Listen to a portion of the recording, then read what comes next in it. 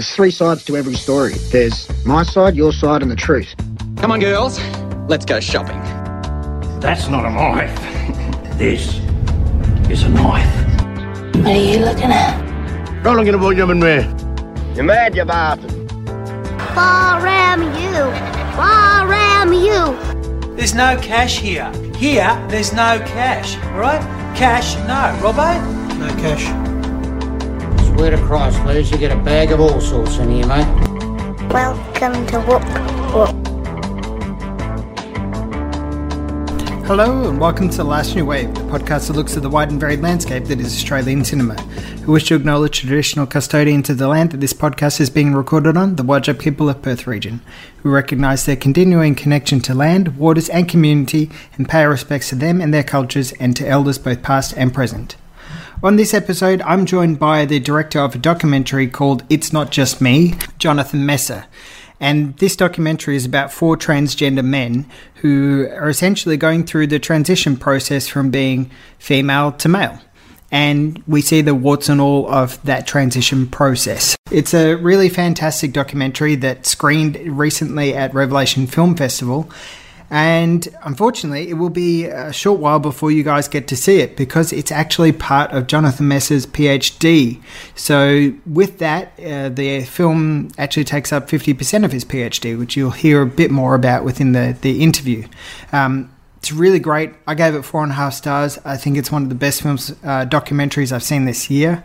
Really impactful, really amusing, and just a great, enlightening story that I'm really, really keen for everybody to see when they get a chance, because it's a great film that talking about a subject that, you know, is certainly in the media quite a bit lately.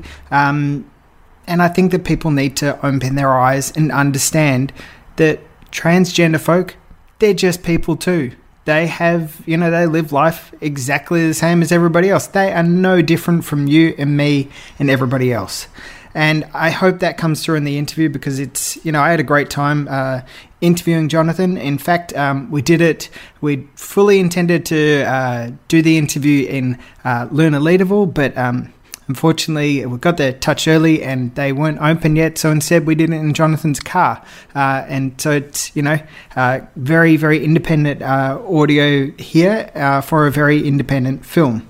Anyway, let's have a quick listen to the short trailer and then we'll be back with the interview. This is a big thing. It's been something that I've hidden since I was about 5 years old. Maybe if I continued acting like a girl and doing what girls were supposed to do, I would start to feel normal.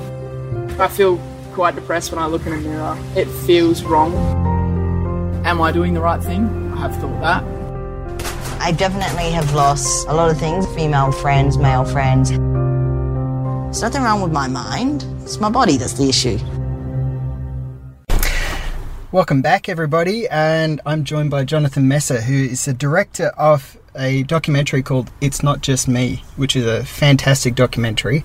So welcome. Thank you very much for joining me to discuss your film and your work and everything that you've done. We're going to go in deep with your life. No, it's all right. We're not going to go that deep. Do you want to just tell the listeners a little bit about what this documentary is about? Okay, so good morning, Andy. How you going? I started this documentary about 4 years ago. The documentary is about 4 transgender men here in Perth, and mainly following 2 from their first injection of testosterone, and we kind of track their developments over a year, and then we kind of see 2 other trans guys and we see their lives unfold in different ways. One has already fully transitioned and is living in the community happily, and then another one is in the process of transitioning, but he films his own life for about 4 months with a GoPro camera. And you kind of came up with this for your PhD, is that correct? Yes. So tell us a little bit about what your goal is with the PhD. Okay, so I was looking at transgender females in popular culture because suddenly there's a very great acceptance of trans females into the mainstream. So we're seeing Laverne Cox on the cover of Time. We're also now, after that, seeing Caitlyn Jenner And I wanted to explore that, so I was going to look at from transsexual Transylvania to the girl next door. So looking at the alien, the other, the transgender female as freak, in the Frankenfurter character in Rocky Horror, and then tracking it from Hedwig in the Angry Inch, and then to Transamerica. And I was going to pull those 3 films apart in detail. And then when I looked at the literature and actually explored a little bit deeper, I realised that trans men are largely invisible, and I couldn't understand why. So, yeah, well, that's one of the discussions which I'd kind of... When I saw the program for Revelation pop up and I saw your film in there, I was like, I must see this film. Because one of the questions which I've had in regards to social media in particular is that, people like Caitlyn Jenner are, they're huge. They've got a huge voice. And to me, it kind of feels like she's using her voice as kind of like a platform, but was boosted by the Kardashians. But then you have somebody like Chaz Bono, who is equally out there and talks about, his story, and there's hardly any media coverage at all. So when I saw your documentary, I was like, I must see this because, trans men, we don't get their story all too much. Why do you think that is? I think there's a number of reasons, but I think one of the main reasons is still there's the freak aspect, but then there's the normalisation, and Chaz Bono is largely invisible. I think it's because trans women are often fetishized and used as objects in porn, actually. And so trans men aren't useful, I don't mean useful, but aren't generally fetishized by heterosexual cisgendered men. And also because trans men have, in the eyes of many people, been women before, there's still an underlying misogyny. So it's rather complex. Yeah, it is. And I think what I found really interesting about the documentary is that, Perth is a pretty small place. And so for me, I was a bit like, I guess it's very interesting the fact that trans people, for me at least, being a cisgendered white guy, straight white guy, I don't see very many trans people being vocal in Perth. And I wonder if that's the culture of Perth. And if so, how did you go about casting this film? So I think that one of the reasons why you don't see many transgender men in popular culture, but also in the wider community, is because, and I hate using this term, they essentially pass. They become invisible. And so being invisible is often safe, but also it takes a lot of guts to put yourself out there and out yourself as a transgender person because of the stigma associated with it. So me finding the people to be in my movie was quite difficult. I wrote many letters. Because I'm operating in a research paradigm, I have to be bound by the human research ethics guidelines. So I can't just walk up to somebody in the street and say, hey, are you trans? I'm making a movie. So I have to write letters and I have to engage. So I talked to psychologists, psychiatrists, wrote lots of letters, and eventually it was through word of mouth. Somebody contacted me, and I was doing interviews with trans guys who didn't want to be in the movie and weren't interested, and they said that they had some friends, and it kind of snowballed, and they said that they had 2 friends who were starting their injections this Friday, and it was actually Monday, and I just had to jump into action. So it was a very difficult process, and it's also about trust, and a very deep sense of trust. These people the participants, they needed to know that I wouldn't hurt them or construe them in a negative way, and I made sure that they had final edit of all of their stories so that they would be able to sit comfortably with anything that they divulged or shared that they may not be wanting to live in the public domain forever. I think one of the interesting things too is that unfortunately in popular culture, or in the social stigma, from my perspective at least, is that the trans story is often a tragic story.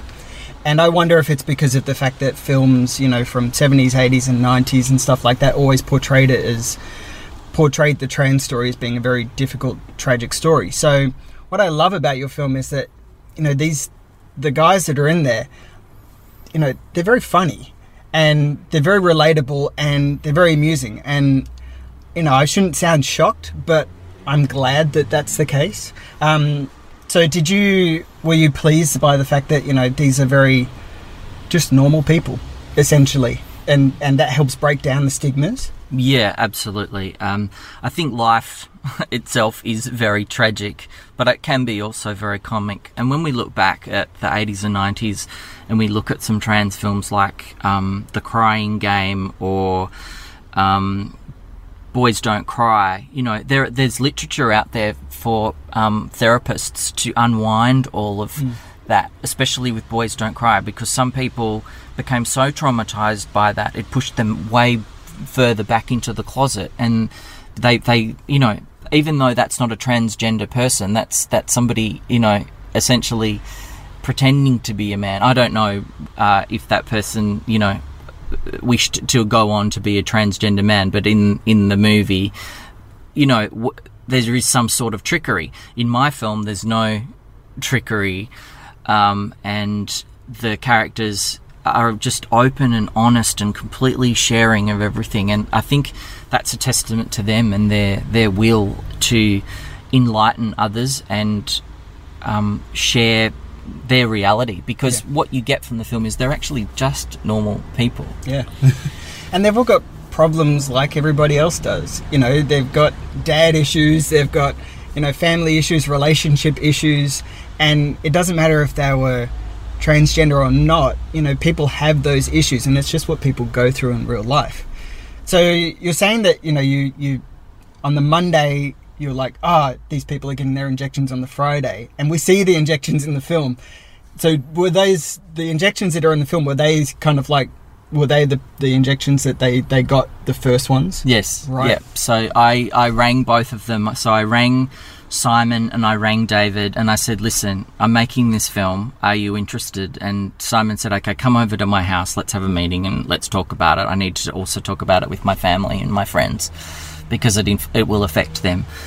And I went and I spoke to David on the phone, and he was like, yeah, of course, why wouldn't I do this? So it was a shock, because I'd literally sat around for a year waiting to find these people, but I wasn't sitting, I was panicking and pacing and worried. And, you know, there was some point where I needed to have to make a video diary for my PhD of myself complaining about how I couldn't find anybody.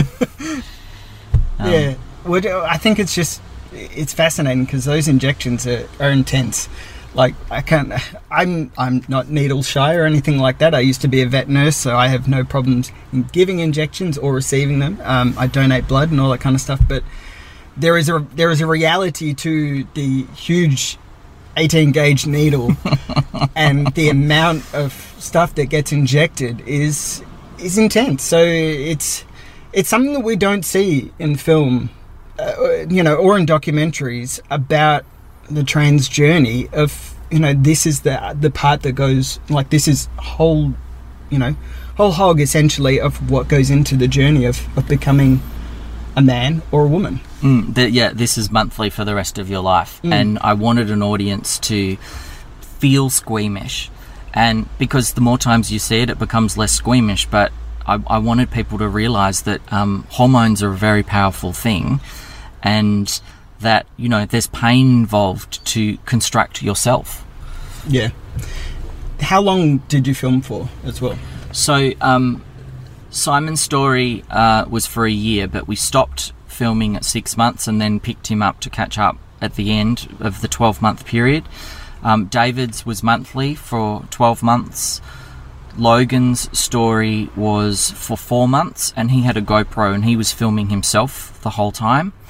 And Max, that was only for 1 day. So we saw his life, him get out of bed, do his thing during the day, go to work, go into the city, have a drink, and then go home to his flatmates, and then go to bed. But what was interesting in that was I wasn't there. I gave the cameraman a brief and he went off and did it on his own. So 2 of the stories, essentially, I've given the cameraman or worked with Logan for him to tell his own story, and then in post-production we've fashioned that and then collaborated. So with documentaries, usually it's the vision of a documentary filmmaker to be like, this is the story they want to tell, and this is how I'm going to capture it and stuff like that. With your film, it's a lot more collaborative. As you're saying, Logan had his own GoPro and was telling his own story, and I love Logan's scenes as well, because we get an idea of friendships and relationships in a completely different light, in a really, in the way that Logan wants to tell his part of the story. Was that a conscious decision, or was it just kind of like a natural discussion that you had with the subjects to say, this is how I want to be able to show your story?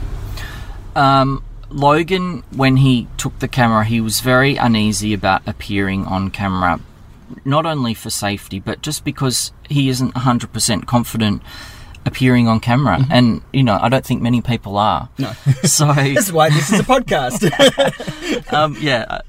So I just kind of talked to him and I said, we will make this film, but you are guiding it with the footage that you give us. And in the end, at the very end, after, and this is a testament also to the editor's work, there was only one note from Logan that we changed in the final cuts of the film, and that was just a shot that he didn't want left in that was kind of quite personal. It was a beautiful shot, but it was just something that he didn't want. But he gave us a lot of footage, but he shared a lot of very private and intimate stuff. So editing that stuff out in a way, not to protect him, but just to make sure that, because he filmed literally everything for 5 months or 4 to 5 months, and there are some things that you don't want people to know about you that are far too intimate. Yeah. Well, I think at the Q&A that I went to, he'd mentioned that there was probably about 60 hours of footage, so culling all that down, and your film's about 80 minutes long, thereabouts, so it's culling all that down into certain segments has got to be difficult, so hats off to the editors. Ant did an amazing job. Anthony Webb. It's really good. I think one of the other interesting aspects is that, because you do cover over a year, we get to see the physical changes that they go through. Was that really important to be able to show what they were at the beginning of the year compared to what they were at the end of the year, so specifically Simon and David?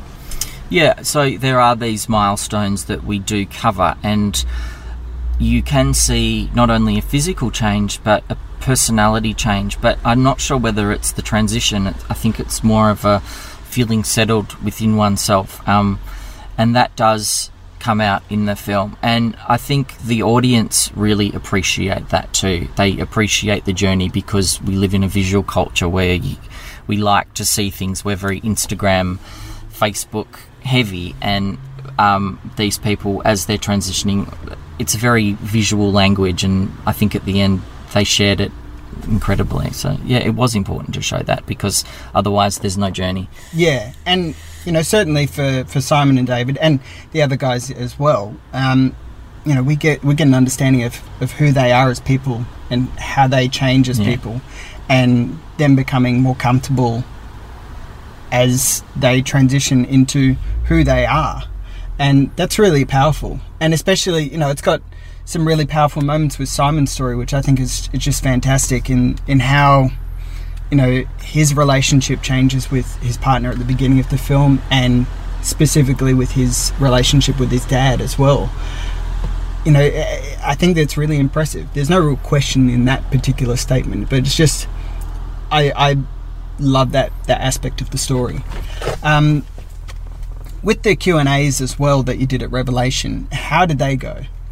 The first one I felt was really amazing. That was at Luna in Leaderville, and I think there was a lot of people who were actually in the film, but their families and lots of friends and supporters and trans allies.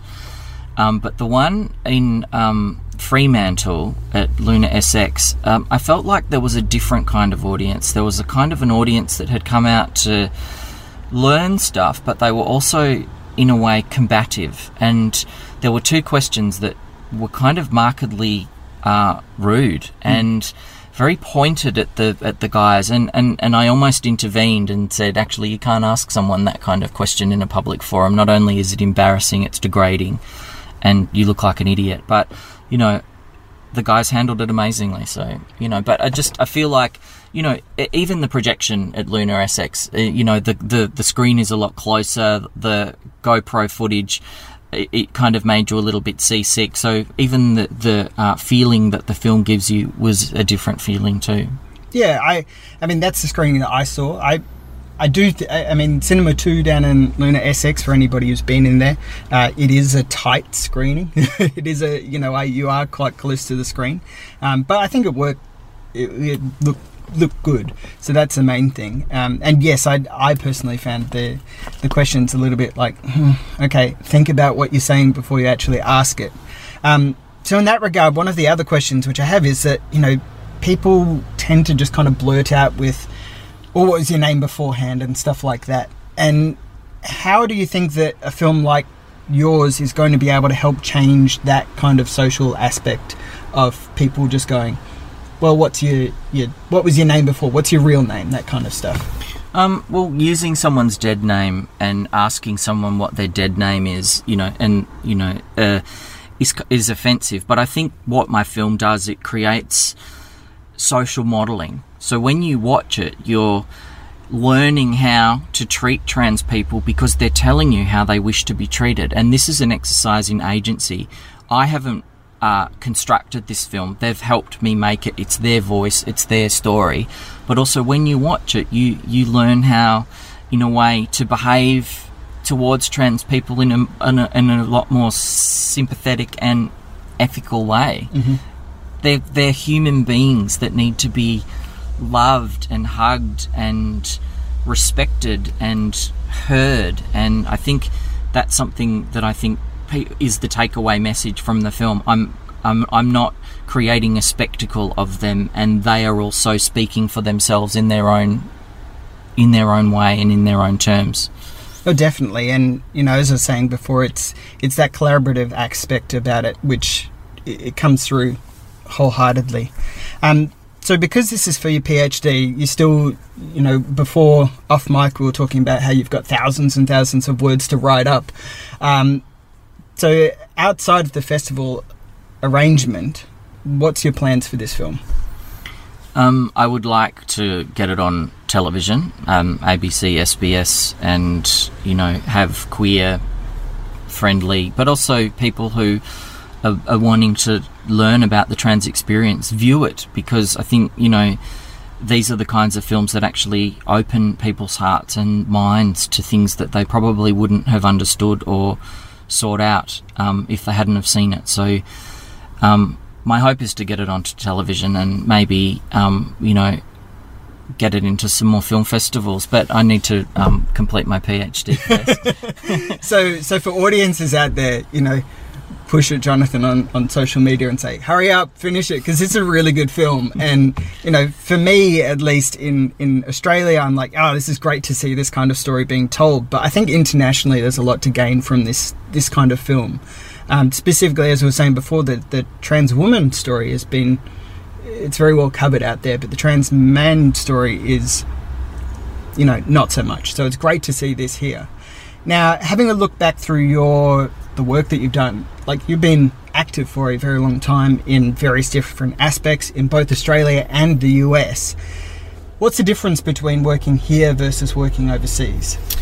So I really started my career working as a third assistant director at the BBC. So I worked on Absolutely Fabulous as a third assistant director and a floor runner.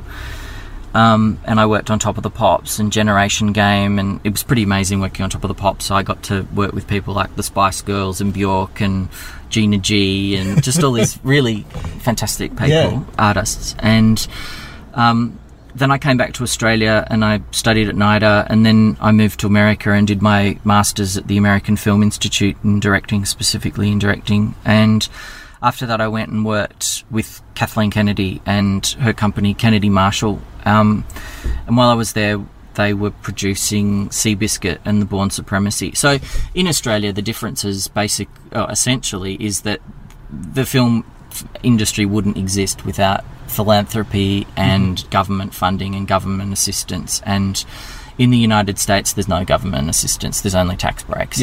So every decision that is made in an American film is based on finances. So people get cast based on their bankability and their BO. We say, do they have BO? So do they have box office pull? Sure. So and I've seen people get cast and then uncast and then new people recast just to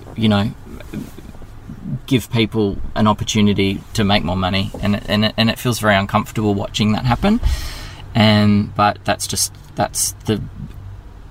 the business. It is a business. There it is a business, and I think often in Australia it's an art form. I think it's a great distinction between the two, because part of the reason why I do this particular podcast is because it's like, Australian film is great, and I absolutely love Australian cinema, and there's, for me at least, there's a distinct difference between what we do in Australia and what we do in America. Well, not we, but what Americans do, which is really interesting. So, absolutely fabulous. And then you did some work with the director of Rocky Horror Picture Show as well. And then also worked partly on Hedwig and the Angry Inch. And there's kind of a queer LGBTQI strength, like sort of narrative, I guess, going through the people that you've worked with. Was this a conscious decision, or was it just something that you kind of fell into? So Jim Sharman was a mentor of mine while I was at NIDA and when I graduated, and he wrote and directed Rocky Horror Picture Show. Ab Fab, the producer of that, was Bob Spears and the director, but Joanna Lumley and Jennifer Saunders, that's her baby with Dawn French. But it was definitely a conscious decision to work with Killer Films. I did an internship at Killer Films, and we released Hedwig and the Angry Inch while I was there. And Todd Haynes' work. Oh gosh, I'm sorry, not it's Todd okay. Haynes. John Cameron Mitchell. Oh gosh, yeah. John Cameron Mitchell. Todd Haynes' work is still good though. Yeah. No, so we were working at the same time as Hedwig was being released by John Cameron Mitchell.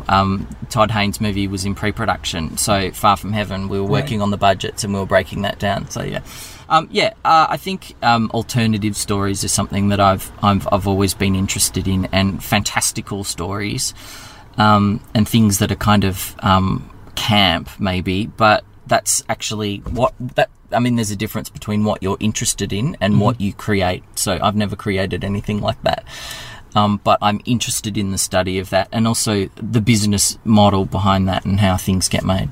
Yeah, and I think for the narrative, I guess, in films, specifically for me, films like Rocky Horror Picture Show, I remember seeing that when I was like 8 years old and being like, holy shit, this is a whole different world. Yeah. I didn't know that this kind of stuff existed. So for me, it certainly was very enlightening. Was that the same thing for you, in particular with Rocky Horror? Oh yeah, gosh, it changed my life. And because it was a musical spectacular, and knowing Jim and knowing, some of the background story about, he was offered 10 times or 100 times more budget, and it was going to be Cher and David Bowie and, completely different cast. But because it had been a theatre piece and it was really close to his heart, he wanted to, keep it close to him. I think also the song Don't Dream It, Do It, really spurned a sexual awakening in most people. And it's sexy, it's desirable, it creates lust, this film, and it's a new language, and I don't think there's ever been a film that I can think of that can kind of imitate it, or it's one of a kind. Yeah. definitely. Have you seen the US remake of it with Laverne Cox? Yeah, I think that would be Rocky Horror 90210. I haven't seen it myself, but only because I just haven't had the time to be able to seek it out. But she's amazing in it. Yeah, she's really amazing in it. But it doesn't have the truth, integrity, or complexity that the original has. But none of these remakes tend to. I mean, my wife was watching the Dirty Dancing remake with Abigail Breslin yesterday, and she's like, "Oh no, my eyes! What have I done to deserve this?"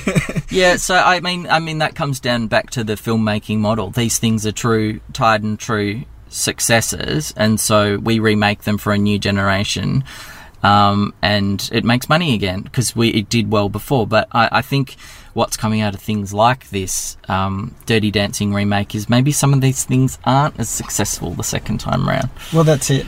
So in Australia, like LGBTIQ films and narratives aren't that common in our films, or on TV at least. And if they are, then I can't think of really an example other than, say, like 52 Tuesdays.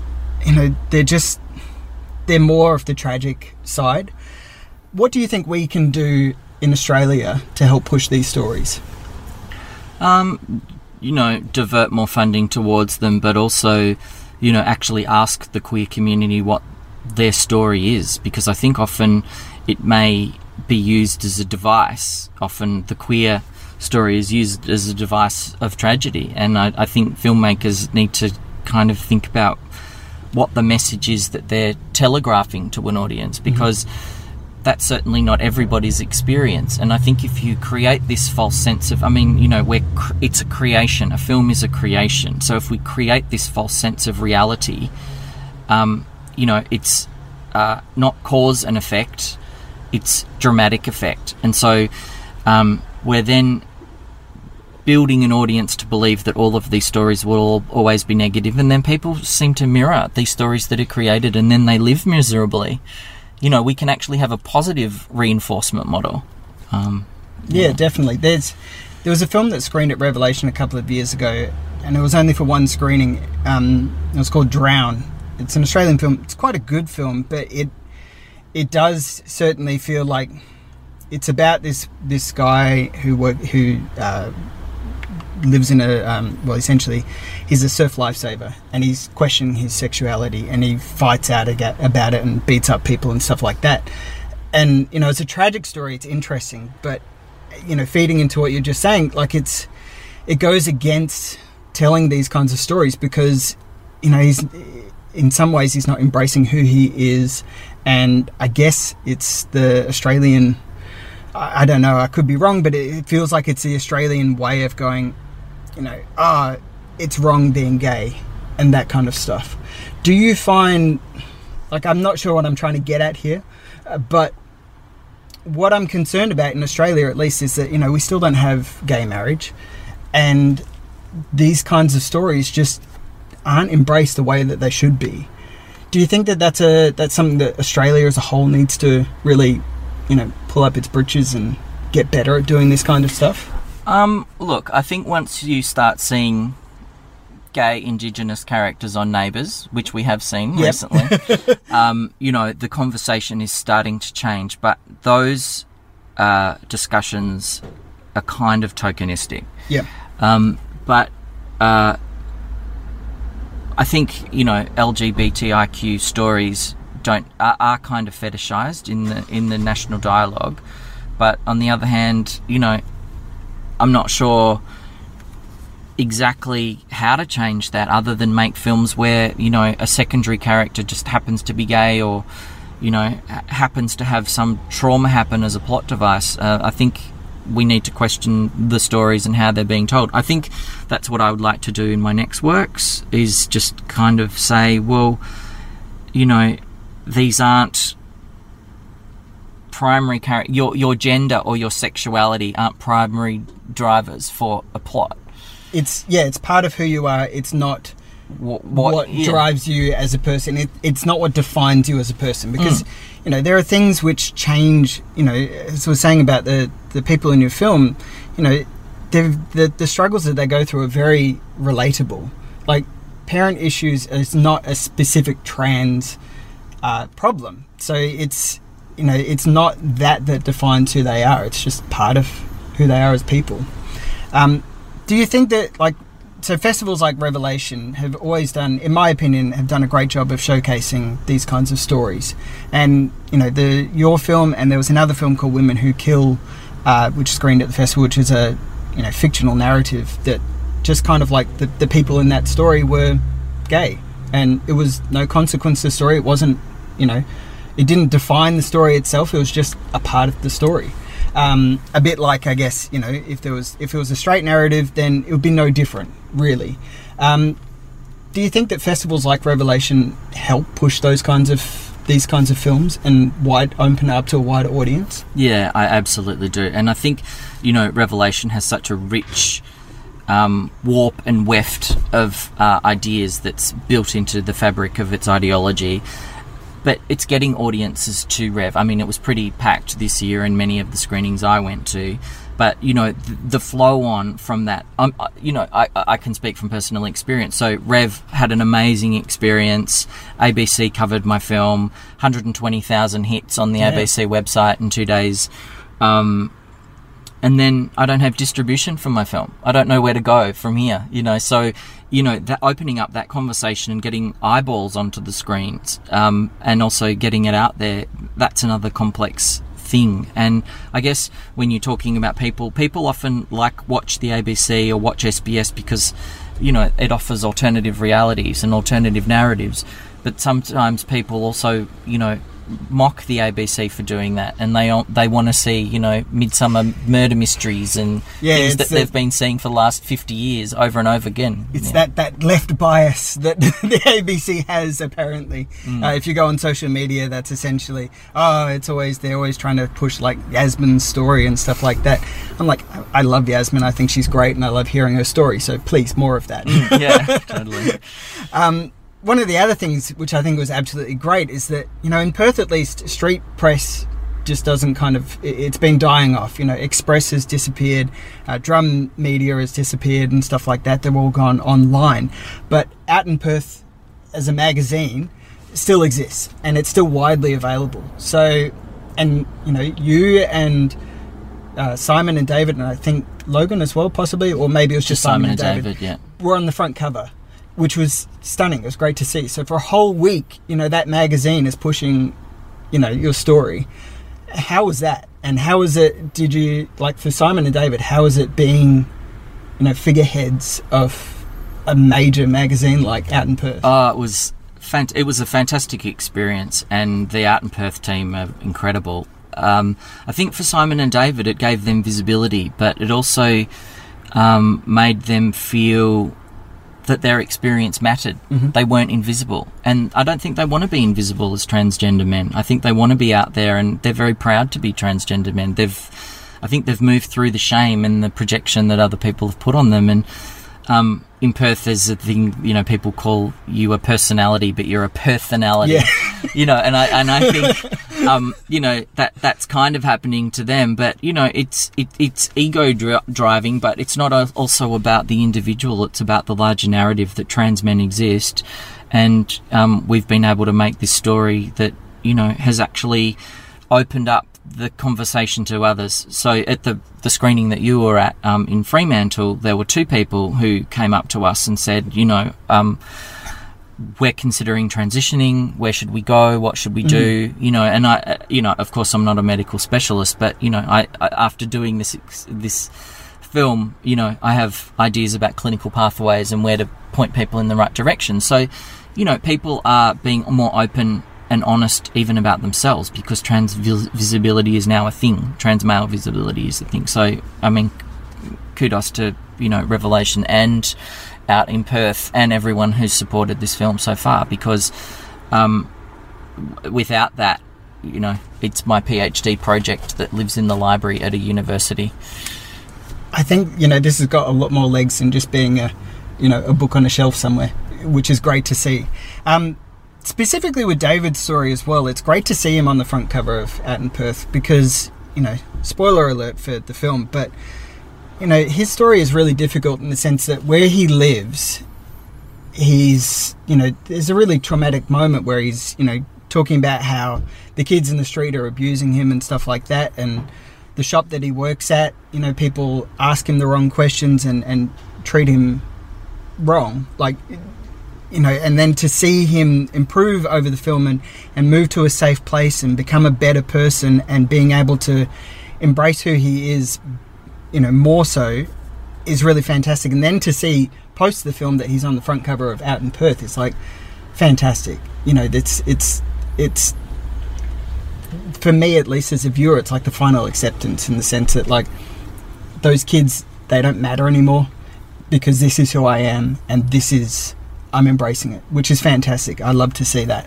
One of the other aspects which I think is really interesting about your film is that, you know, and we can wrap up in a minute because we've been talking for ages. I'm sure you've got a life to live. No, I'm happy to chat to you all day. This is good.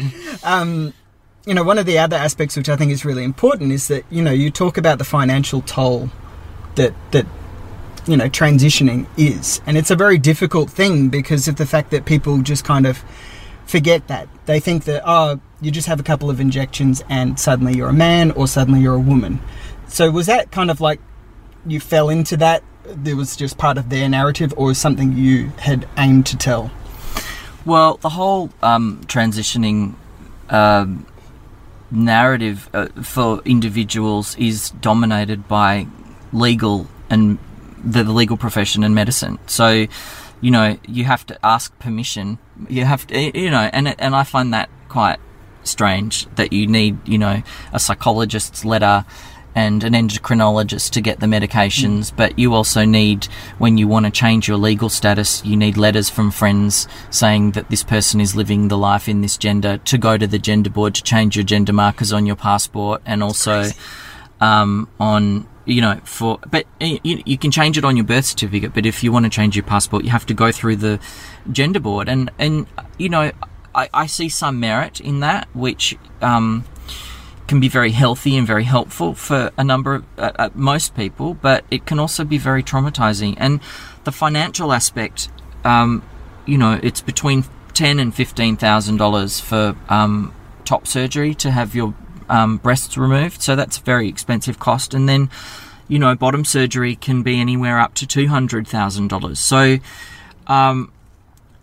it's not an easy thing. And I think transgender people, you know, certainly the trans men that I've experienced, go through periods of time in their life where they live in abject poverty, and saving up the money, but also losing your job, or being able to fund those things, as there is no government support to do that. It's a difficult thing. And I think the other aspect as well is that, you know, there is still, unfortunately, in society that stigma about employing trans people. And whether it's the unconscious bias that people have, makes it very difficult for trans people to actually move up and progress into a career where they can actually earn that money to be able to have those surgeries, and also have a job which allows them to take the time off to have those surgeries and heal, and you know, it can be up to a year for the you know, phalloplasty surgery. And we've got to be better at appreciating and understanding these, you know, what people go through. Like, I think one of the other aspects is that, you know, not equating the trans story to mental illness or anything like that, but we have in Western society at least a lot of a huge journey to go towards understanding what people go through with mental illness, what people go through with trans, you know, journeys and stuff like that. And for me, I'm hopeful that we'll reach that point one day. I think in terms of the trans narrative is that what I've come to understand, which I didn't understand before, is that the transgender men are probably mentally healthier than any of the other people that I've met in the wider community. Yeah. You know, and David says it really clearly. He said, there's nothing wrong with my mind, it's my body that is wrong. Yep. So if we can, you know, assist transgender people altering their bodies to make them feel like they're unified, and also support them, we're doing the right thing as a society. Definitely. So with the supporting them, what particular places can people go to find out in Western Australia, or Australia at least? I'm not sure if the websites are region specific or not, but what websites can people go to get assistance? I would certainly, in Western Australia, tell people to go onto Facebook and find the Trans Folk of WA. It used to be Trans Men of WA, but it's been quite popular and many people have been reaching out. So the Trans Folk of WA, if you're a transgender person or an ally or a family member of a transgender person, there are supports there for you. So Trans Folk of WA, there's PFLAG, and there are also quite a number of other psychologists who specialise in support for transgender people. So, and I'll make sure to put links all in there as well, because it's certainly something which people going through these journeys need support and need to find out where they can lean on other people as well. One of the questions, which is not really associated with your film and such, but one of the things I find really interesting in discussing films like this, and one of the problems that I find as a cisgender straight white guy, is that you don't have to say that all the time. You just be a person. Well, that's it. Okay, so maybe because in the interaction I have on social media, at least, is with America, it's always labels and stuff like that. In Australia, less so.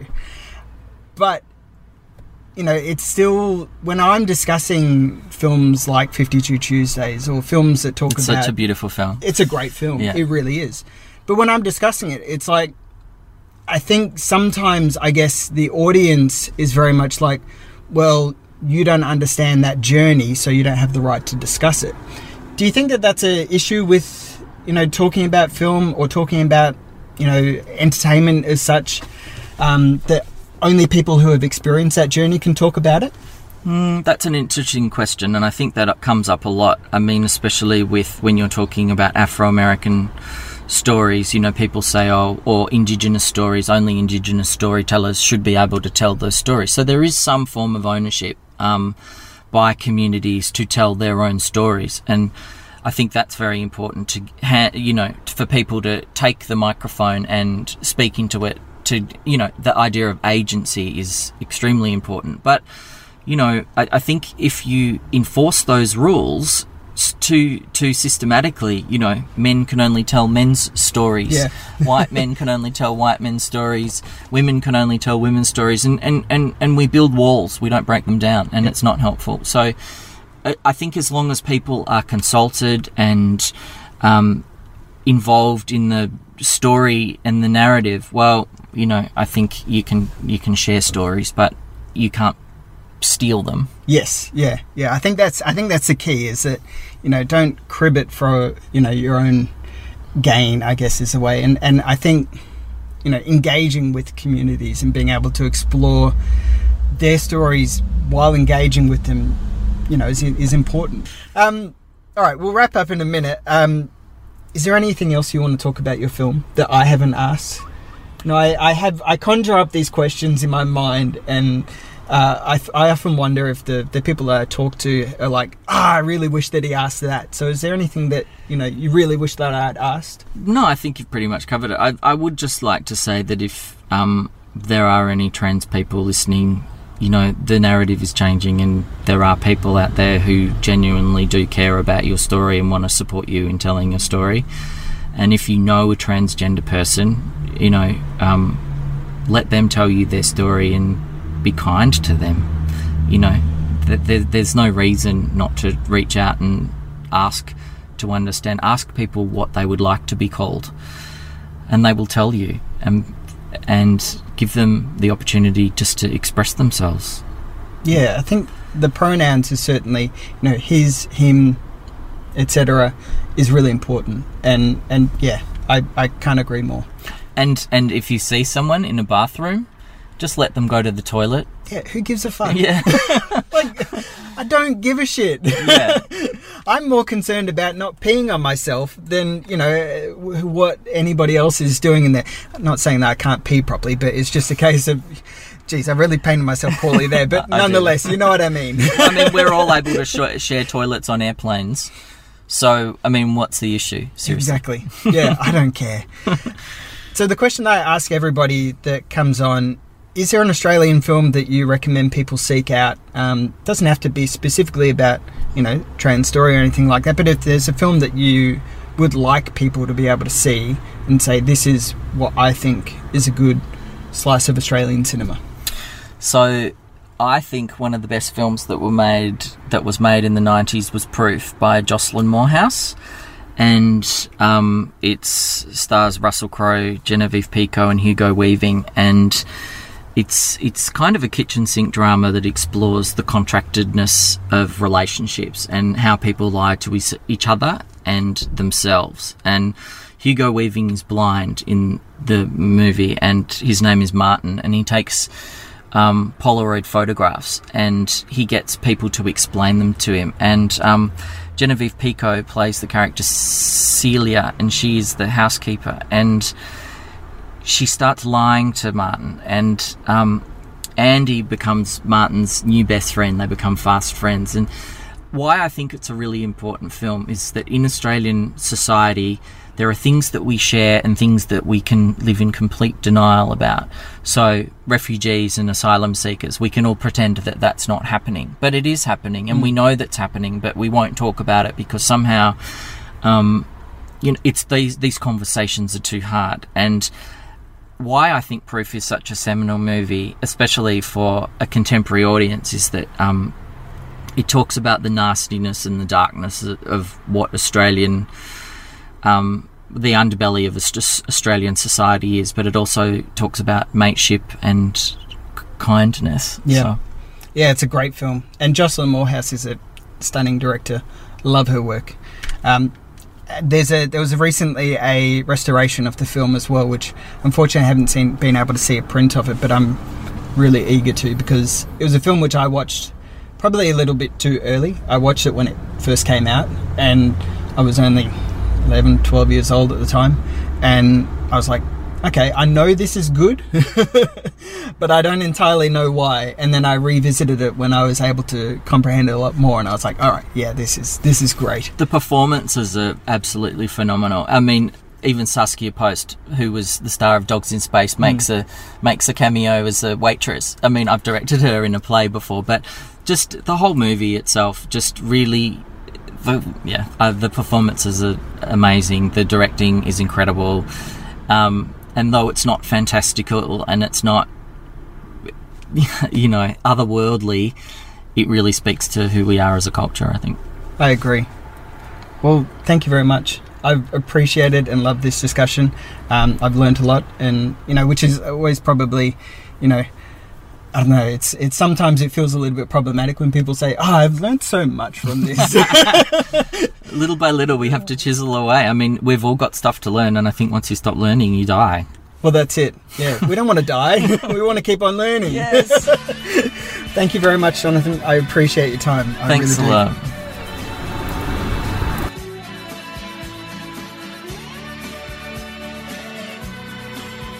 Thanks for listening to this episode of The Last New Wave. It's a very interesting interview there with Jonathan Messer, director of It's Not Just Me.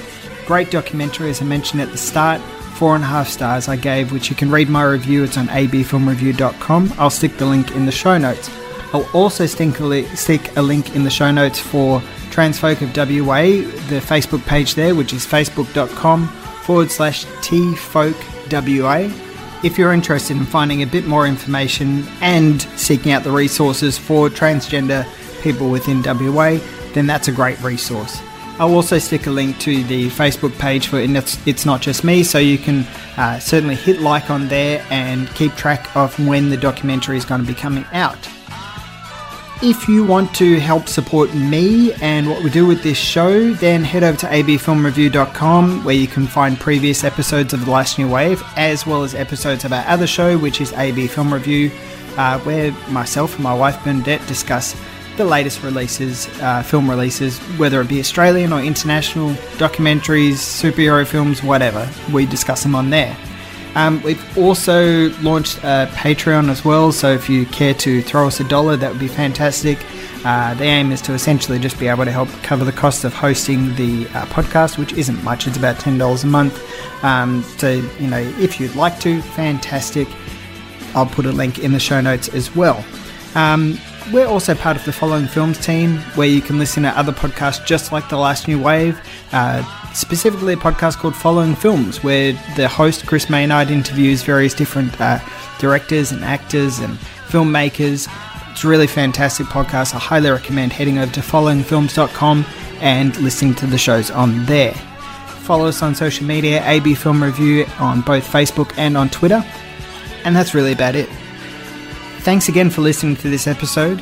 Keep keep on watching Australian cinema, and I'll see you in the next episode of The Last New Wave.